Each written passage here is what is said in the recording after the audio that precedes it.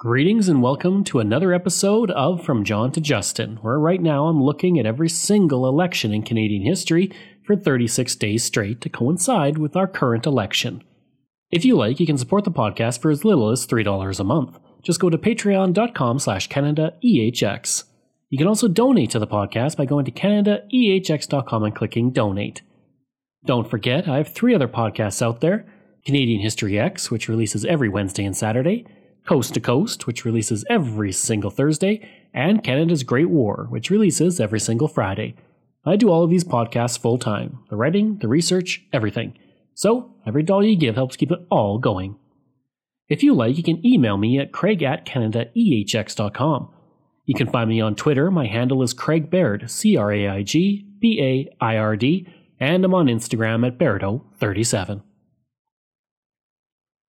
The elections of the 1870s had plenty going for them. Huge scandals that brought down a government, people announcing their votes rather than using a secret ballot, and plenty of shady dealings. In contrast, the election of 1882 was quite benign, and would see little in the way of change from the 1878 election that saw the Conservatives come back into power with a majority government. By this point, Alexander Mackenzie was out as leader of the Liberal Party, and he was replaced by Edward Blake, the man who was nearly Prime Minister when the Conservative government fell amid the Pacific Scandal of 1873. There was a slight increase in seats from 206 to 211, and Manitoba saw its borders grow slightly to about half its current size. The Conservatives ran on the platform of the national policy again, and were aided by good economic times. This was turned into a campaign focus that the party and its policies were responsible for the good economic times that Canada was enjoying. In contrast, Blake and the Liberals focused on a call upon traditions and reform resistance to special privilege and what they said was oppressive rule. He would state that the Liberals were the special guardians of the country and the tone of the public morality. Once again, Sir John A. Macdonald ran in multiple ridings. This time he chose Lennox and Carleton, and the Herald would report, quote, "Sir John Macdonald, anticipating defeat in Lennox, has obtained a nomination in Carleton.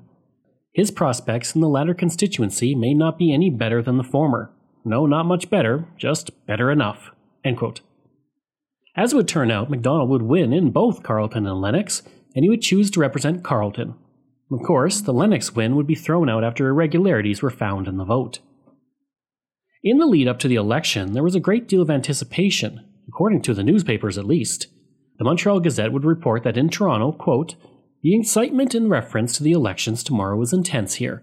Business seems completely at a standstill, and on the public streets groups are congregated discussing the possibilities. Betting is also lively and canvassers on both sides are working vigorously." End quote. It may seem odd to hear of betting, but that was prevalent at the time when it came to elections.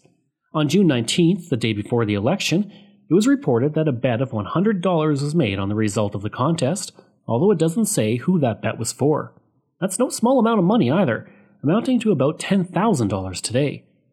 In Toronto, betting was reported as very active, and since it was the 19th century, there was of course still reports of bullying, but this would be taken with an open mind as the Montreal Gazette was very pro-conservative and it only reported the Liberals in a typically unfavorable fashion.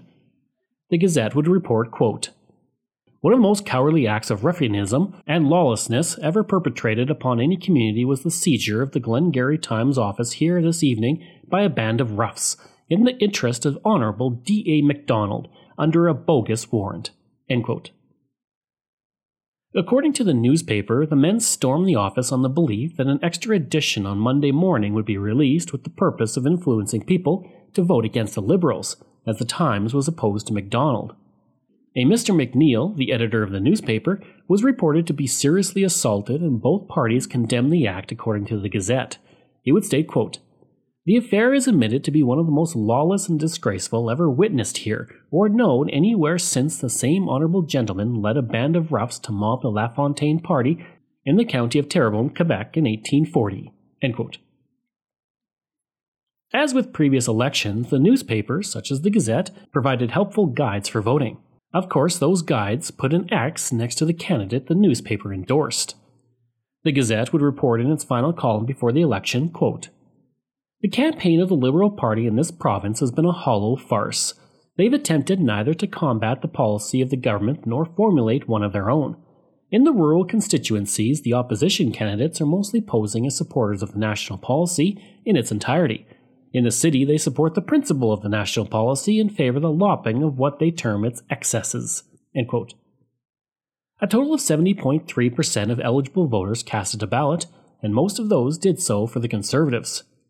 While the Liberals under Blake fared well, picking up 73 seats, an increase of 10 from 1878, the Conservatives lost only one seat, falling to 133 and retaining their hold on power with majority government. The number of independents also fell in the election, with only 5 total, 3 of which came from British Columbia. Every province also voted heavily for the Conservatives. Quebec, once again behind the Conservative banner, elected 50 to the House of Commons and only 12 Liberals. Ontario was much closer, with 52 Conservatives earning a seat, compared to 40 Liberals. The Montreal Gazette hailed this victory as magnificent on June 21st, the day after the election. The article would state, quote, "Every one of the supporters of the government had done credible work, and only Prince Edward Island will send a minority of Conservative representatives to the new House." End quote. 2 days later, the Gazette would comment further on the election, stating, quote, "The brains have practically been taken away from the Liberal ranks, and in the new Parliament the opposition will be miserably weak both in numbers and in ability." End quote. In celebration of the election, on June 22nd, a torchlight parade was held in Ottawa that included Sir John Macdonald in a front carriage with other prominent cabinet ministers. A total of 2,000 people joined the procession as it moved its way through the city. The Gazette would write, quote, "Sir John and Lady Macdonald arrived in town this afternoon. The Honourable Chieftain looked whole and hearty, received the warm congratulations of hundreds as he passed en route to Stadacona Hall." End quote. I hope you enjoyed that look at the 1882 election. Next, we're going to be looking at 1887, and that'll be tomorrow.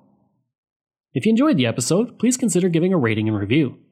If you like, you can email me at craig@canadaehx.com.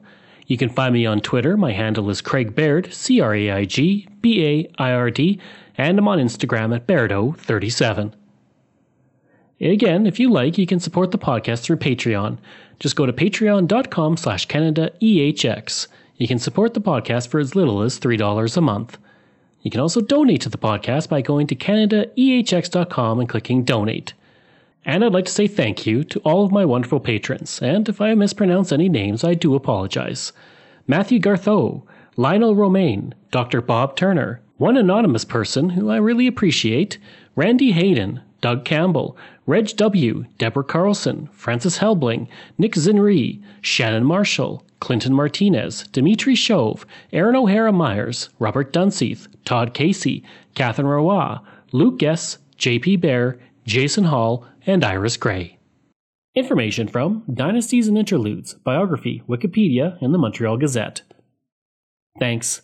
We'll see you again next time.